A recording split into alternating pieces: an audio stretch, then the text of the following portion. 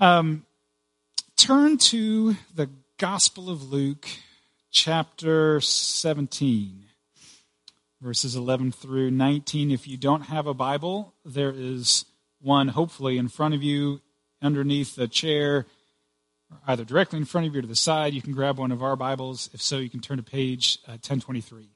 And if you don't have a Bible, I will get you one after the worship service. I would love for you to have a Bible and come see me, and we'll get you a Bible. Starting at verse 11. Now, on his way to Jerusalem, Jesus traveled along the border between Samaria and Galilee. As he was going to a village, 10 men who had leprosy met him, and they stood at a distance. And they called out in a loud voice, "Jesus, Master, have pity on us." And when he saw them, he said, "Go show yourselves to the priests." And as they went, they were cleansed. One of them, when he saw that he was healed, came back, praising God in a loud voice, and he threw himself at Jesus' feet, and he thanked him, and he was a Samaritan. And Jesus asked, "Were not all 10 cleansed? Where are the other 9? Has no one returned to give praise to God except this foreigner?" And then he said to him, "Rise and go, your faith has made you well." Now I want to start with a question this morning. Does Jesus want us to say thank you to him? Sure. Does he want us to say thank you? Well, it sure seems like in this passage that he wants us to say thank you to him. One came back and thanked Jesus, and he's like, "Well, where's the other 9? Where are they? Aren't they here to give thanks as well?" No, they're not. I want to think about that question. And I want to think, why does Jesus want us to give thanks to him? Why? Is it because he gets a little grumpy when we don't say thank you? Is that it? Is it because he gets a little peeved? Is it, hey, come on, I'm doing a lot for you guys. You could just give me some thanks in return, right? Is that the nature of Jesus wanting us to say thank you? So I want to look at why giving thanks to Jesus is so important. Now, this story is unique. It's only found in the Gospel of Luke. It's a popular story to tell children. If you have a kid's Bible at home, very likely this story is one of the ones written in the storybook Bibles. It's just kind of a fun story. There's 10 that are healed, and one comes back and praises God, and where's the other 9? And when we take this story all by itself, and this often is what's presented in maybe the children's Bibles, there's this message: be the one that comes back and gives thanks. Be thankful. Don't be like those other 9. Be the one that gives thanks. There's this nice little moral message to this story. It's a nice little moral message. There's nothing wrong with a little moral message. Be thankful.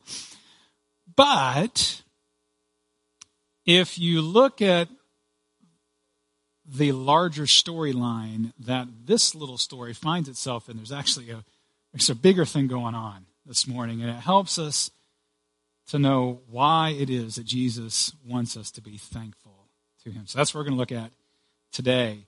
So let's look at this slightly broader storyline that Luke chapter 17, verses 11 through 19 finds itself in. Go back to Luke chapter 15. Luke chapter 15, you might not know it, is one of the most famous chapters in all of the New Testament. Why? What's in Luke chapter 15? Where's Mike Wilson? Prodigal son. And many of you shouted out, it's a prodigal son chapter. That's right.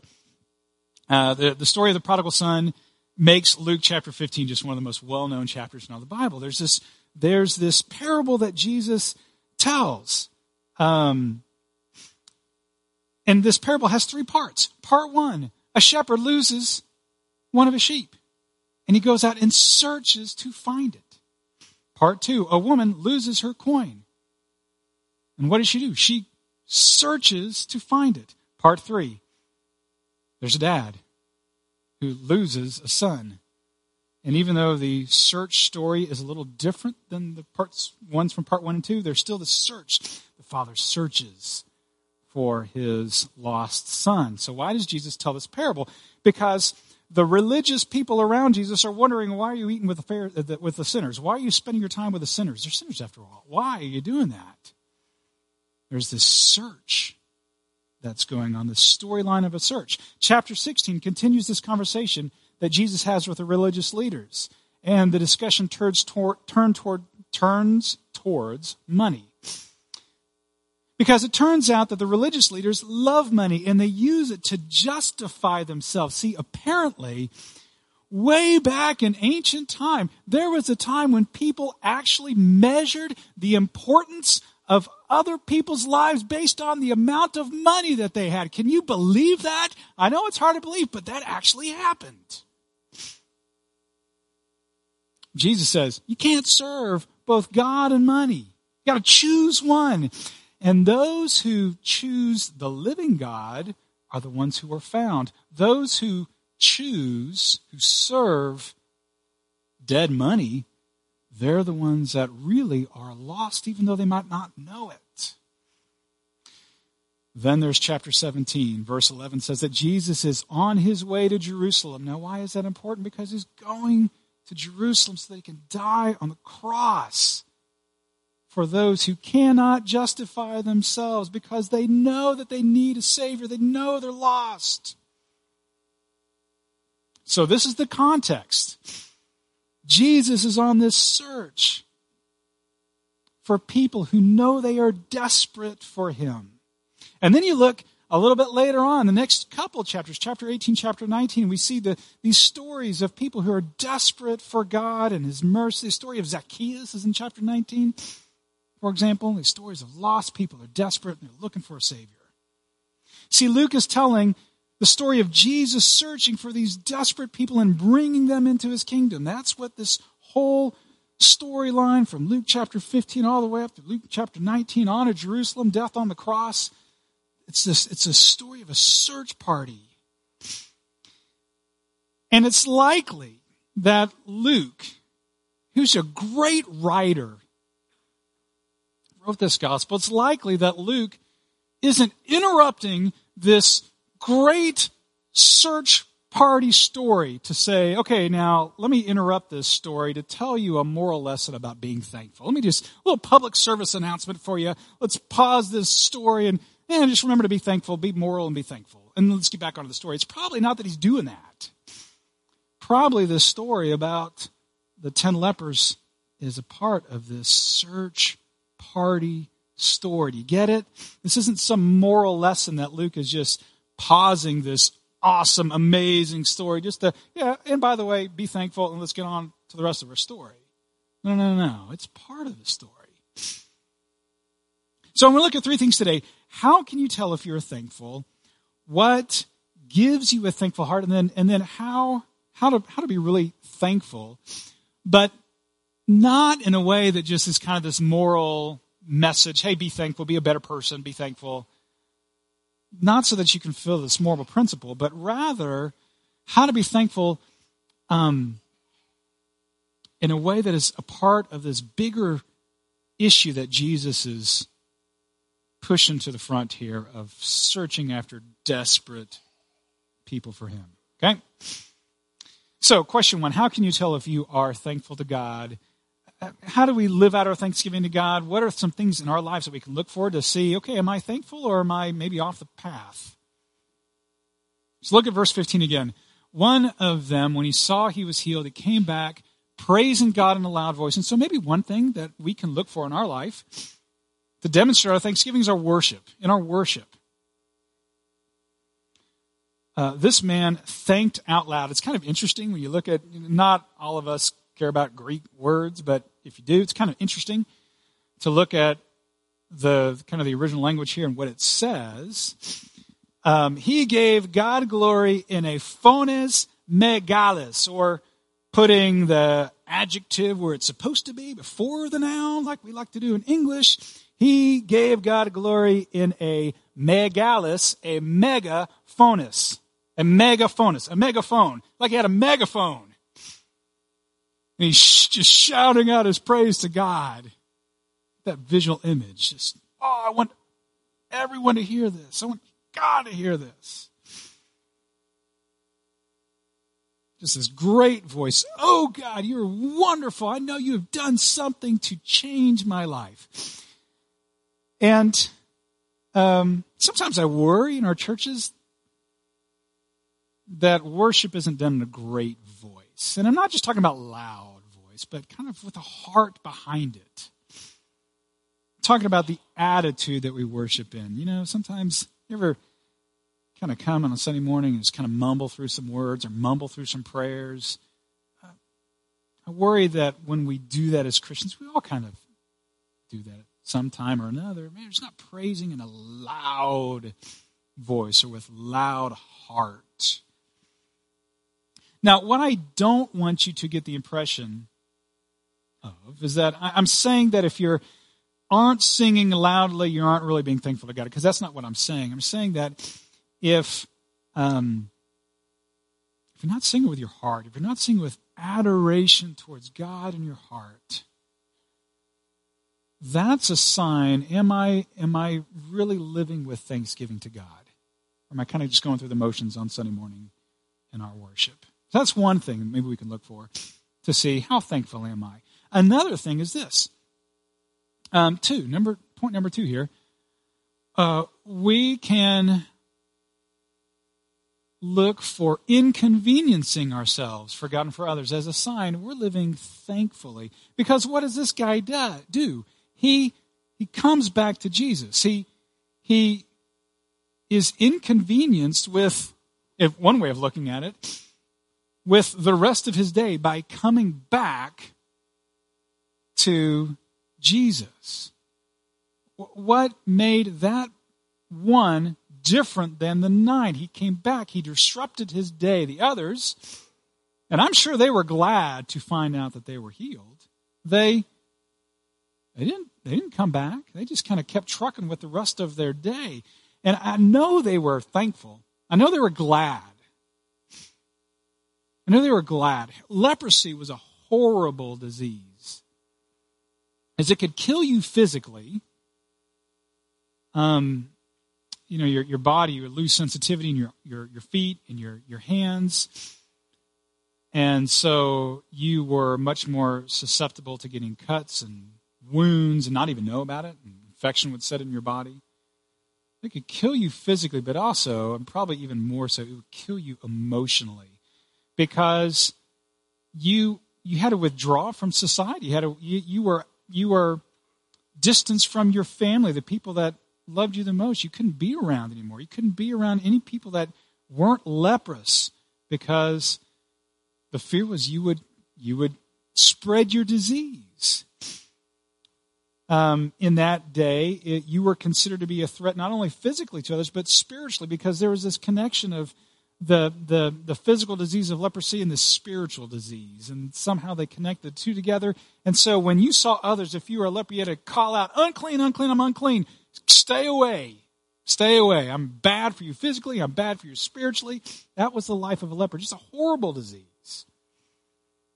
And so when the other 9 noticed that they were healed, I'm sure they didn't kind of coolly say, hey, I'm healed. That's kind of neat. That's great. Hey, all right. They were ecstatic. But they didn't disrupt the rest of their day.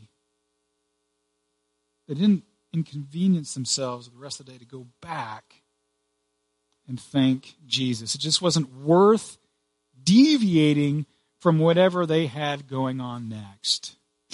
And I want to suggest that says less about what they had next in their day and more so about what they believed about Jesus. The fact that they didn't return probably didn't say as much about what they had to do. It probably went to their families and say, hey, great, look, I'm healed.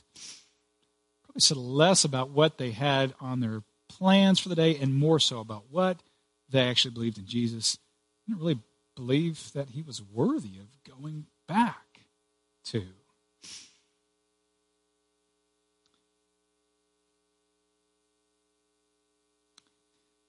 There's a story in the Old Testament of King David about inconveniencing yourself for God.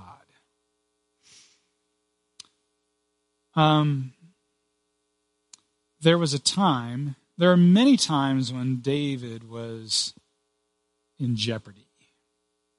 There was a time that he was going through Israel was going through a crisis. And actually this crisis was at the hand of David. But at any rate, he needed God's mercy. He needed God to step in and save them. And so he was out. He was out in the kingdom somewhere. And he said, I need to build an altar right now, and I need to worship God. I need to call upon God to save us. And so there's a man who owned this little land that he was around. He said, I want to pay you for this spot right here so I can build up an altar, so I can make sacrifices to God and call upon God. And the man said to David, King, if that's what you want to do, here, you take it. You take this land. You take this place. It is yours. You don't have to pay me anything. And also, here's my oxen. You can use them. They're free. Don't pay me anything. You just use them for your sacrifices. Remember that story? And here's what King David said. He said, no, I insist on paying you for it. I will not sacrifice to the Lord my God burnt offerings that cost me nothing.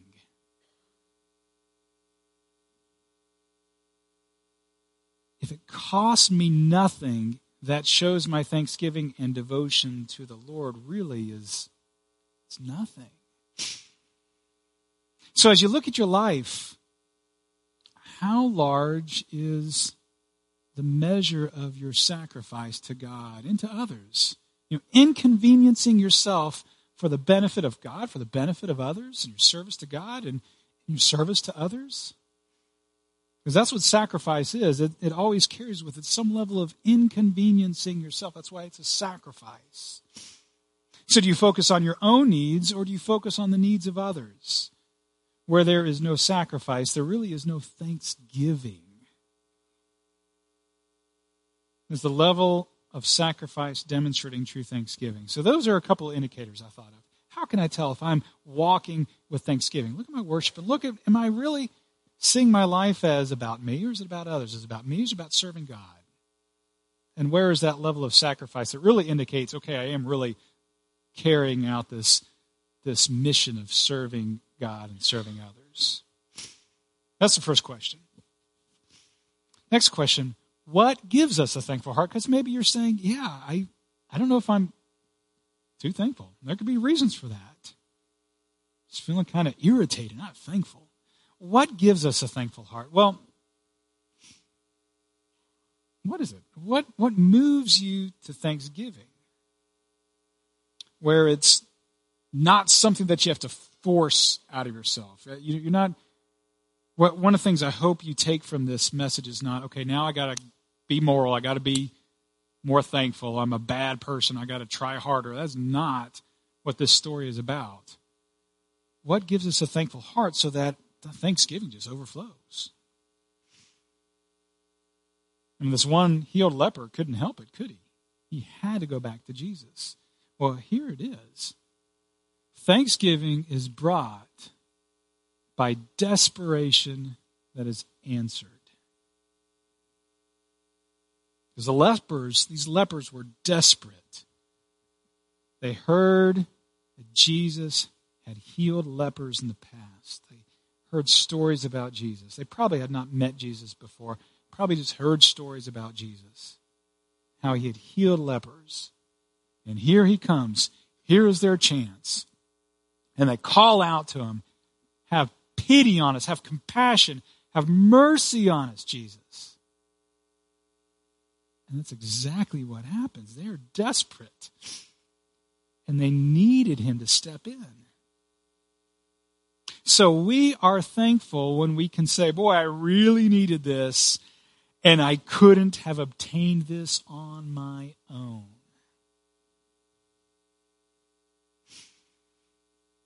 So Jesus says, go and show yourself to the priest. Now, why did he say that? It's not so that they could go and then get healed by the priest. That's not why he wasn't farming them out to someone else to do the healing. So the ancient Jewish law said if someone had a skin disease like leprosy and they got healed, they had to first go to the priest so that the priest could actually evaluate their condition to see, are you really truly healed? Because you've been a danger. Remember, you've been a danger physically and spiritually to the people. So we want to make sure that you really are healed before we kind of turn you loose back in the general public again. So they had to go to the priest so the priest could check them out to make sure that they really were healed. And then they could go about getting reacquainted, reunited with their family and their friends and society.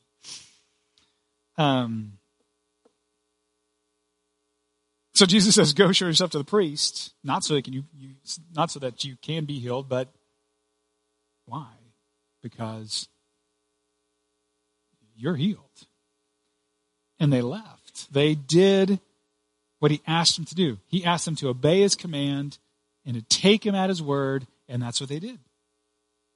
And as they went, they noticed, we're clean. So their desperation was answered. But that alone doesn't lead us to thanksgiving to God, right? Because only one of those who had their desperation answered came back and gave thanks to Jesus. So it has to be more than that. What else does it take? Thanksgiving is brought by wonder as well. It's brought by wonder. So Luke deliberately tells that Jesus was traveling on the border between Galilee and Samaria. So geographically, Galilee is furthest to the north, then Samaria, and then down to Jerusalem. He's going southward, ultimately, to Jerusalem. And he's going along the border of Galilee and Samaria. Now, Galilee was this Jewish area, but it had a lot of Gentiles living in it. And so Jews in Jerusalem would often kind of treat Galilee with a little suspicion. Now, Samaria, on the other hand, Jews in Jerusalem would treat with utter contempt, because Samaria, they had some Jewish background, ancient Jewish background, but the Samaritans mixed their little background of ancient Judaism with all kinds of other pagan beliefs. And so they were held in utter contempt by the Jews. And Jews didn't want to have anything to do with Samaritans. And so think about these lepers. I mean, they were already used to being excluded by people, right? And this one is a Samaritan. At least one of them is a Samaritan. And so he was doubly used to being rejected by people, right? So imagine when this man Jesus, whom they likely never had met, answered their cry for compassion. Jesus' kindness, at least for the Samaritan, gave him such wonder, because all he's used to is rejection. He's like, oh my gosh, I hope this works. Jesus, have compassion on us. And he does. He wasn't placing any expectation on Jesus whatsoever, was he? He was like, I hope this works. Kind of a Hail Mary pass. I hope this works. I hope he has pity on me. And he does. Just filled with wonder. So we need to get this. There are two things that will kill your sense of wonder. And one is if you think that the world owes you, and two, if you think that God owes you. Those two things will kill your sense of wonder. If your approach to life is, I am owed stuff, you won't have any wonder in life at all, because you've placed all these expectations on others and God. So leading up to the story, Luke tells about two kinds of people. Those who have wonder over God's love and God's mercy and God's grace and forgiveness, and those who don't, who have feelings of entitlement to God's goodness and blessings. Two types of people that Luke talks about. There's a story of the prodigal son. There's two sons, and the younger son is the one that is just overwhelmed with wonder over his father's grace and mercy and love. And then there's the older son who seems to kind of expect the goodness of his father, and there's no wonder whatsoever in his life. Then there's the story of the rich man and Lazarus. You know that story where there's a rich man and there's a guy named Lazarus, this poor beggar that's kind of living outside of the gate of his estate. And the rich man feels entitled to his wealth, and he feels entitled to being unbothered by this poor little guy, Lazarus, outside of his door.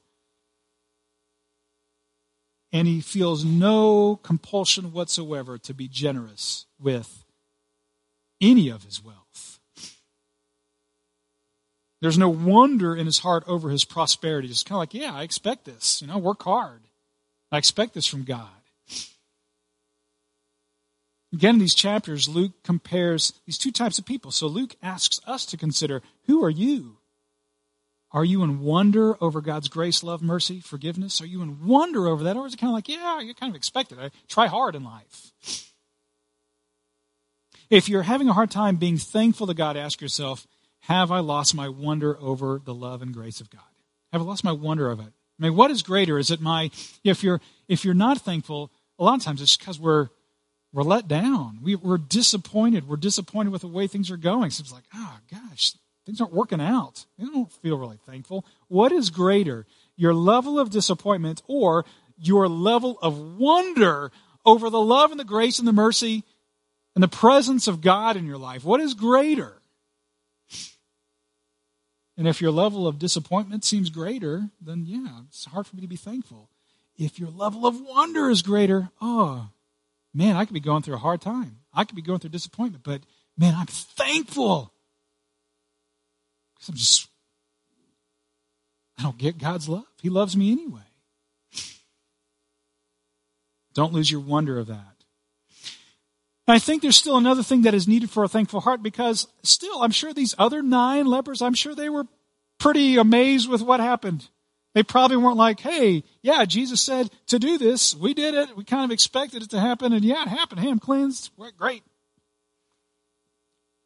Good job, Jesus, for giving us some commands, and good job us for following his commands, and now we can get on with the rest of our life. They probably were pretty amazed with it too. Yet they didn't return. So how were they different from the one guy? I think it's this third point here. Thanksgiving is brought by the desire to love Jesus. At its core, I think it's just kind of like this. That one man saw something in Jesus. He said, I want him. I think ultimately he sought out the giver of the gifts instead of the gifts themselves.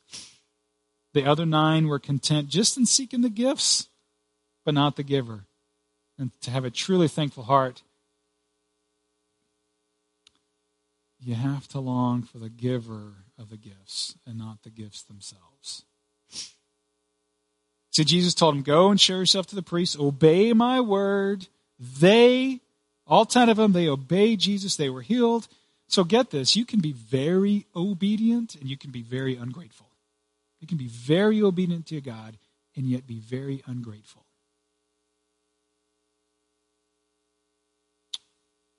You can be like one of those 9 who said, yeah, we obeyed God. We got what we wanted. We expected that. And now let's get on our way. You can be very obedient, be very ungrateful, really in your heart. And you can be very unsaved all at the same time. As we will see. So last of those questions, how do we be thankful? Not so we can live out this moral rule just to be better people. But rather it's just, it happens. It happens because of something going on in our heart. What made the one man different? Look at verse 19 again. Then Jesus said to him, rise and go. Your faith has made you well. Something made this man go back to Jesus. And here it is. We are made thankful through our faith. It was his faith that Jesus was the key to life that made him go back to Jesus. Many people believe in God. They might believe that Jesus is just kind of this nice add-on. You can listen to him. You can look at him and say, hey, he's kind of a neat guy, has some great teachings, maybe a good person to model your life after. But you can miss out that Jesus Christ is the key to life. He is the one to put my hope in. This one leper thought, Jesus is the key. We're not sure where the other 9 men had put their hope. Maybe it was in the God of the Old Testament. I don't know. Maybe it was in some just generic idea of God. Maybe it was just in their own ability. Hey, in my own ability to be a good person, obey Jesus. And I don't know where they put their hope in, but it wasn't in Jesus. This man put his hope in Jesus, in the God who is revealed in the person of Jesus Christ. And he is not just made thankful through his faith, he is saved through his faith. So Jesus said, your faith, look at this verse again, your faith made you well. See if that slide is up there. Next slide, look at the next slide. Yeah, your faith has made you well. Jesus says that. Now, he doesn't use the word for healed. Healed, and you kind of think he does, right? He made you well. When I'm well, I feel like I'm healed. I don't have the cold anymore, you know? But he doesn't use the word for healed. The word for healed would be therapon, which is where we get our word therapy. Jesus doesn't say that. The word he uses, your faith has saved you. The same word as in the verse, for God did not send his Son into the world to condemn the world, but to save the world through him. Jesus says, your faith has saved you. So back to the question, does Jesus want us to say thank you to him? Yes, but not because he kind of gets grumpy, feels unappreciated, gets a little testy when we're not grateful. That's not why Jesus wants us to say thank you. It's because our thanksgiving is a sign of our faith. And Jesus is on a search for those people who will put their faith in him, for people who will feel desperate for a need, and they know that only Jesus can fill that need and that desperation in their life. If you were to read verse 18 in a different translation than the one we used earlier, like the New American Standard Version, New American Standard Version tries to be a little more word for word precise in its translation. Here's what you would read. Jesus says, was no one found who returned to give glory to God except this foreigner? Isn't that kind of a strange way to put that? You can see kind of like the NIV, kind of New International Version, maybe put it in a way that makes a little more sense, you know. Was he the only one who came back? No. What he said was no one found who returned to give glory to God? That's an odd way to put that phrase, unless what you're saying is that someone is looking. Unless you're saying that someone is on a search party, on a search mission for those who have faith, who will turn to him. The word for found means to find or discover, especially after searching, like you're searching for your lost sheep, or you're searching for your lost coin, or you're searching for your lost sheep. And that's what Jesus is doing. He's searching for people who know that they are lost and desperate, and are desperate.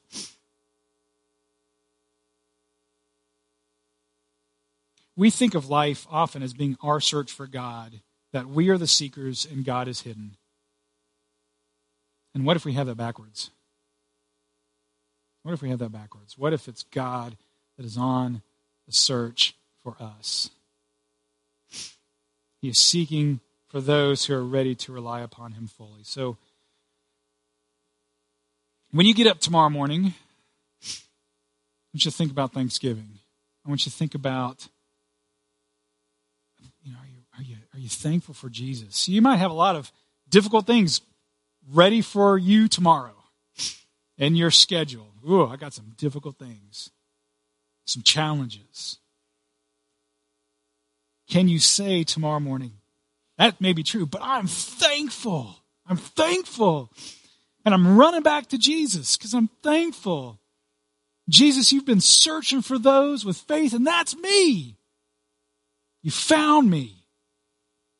My faith is in you. That's a good way to start the day. And then think, how am I living out my thankfulness?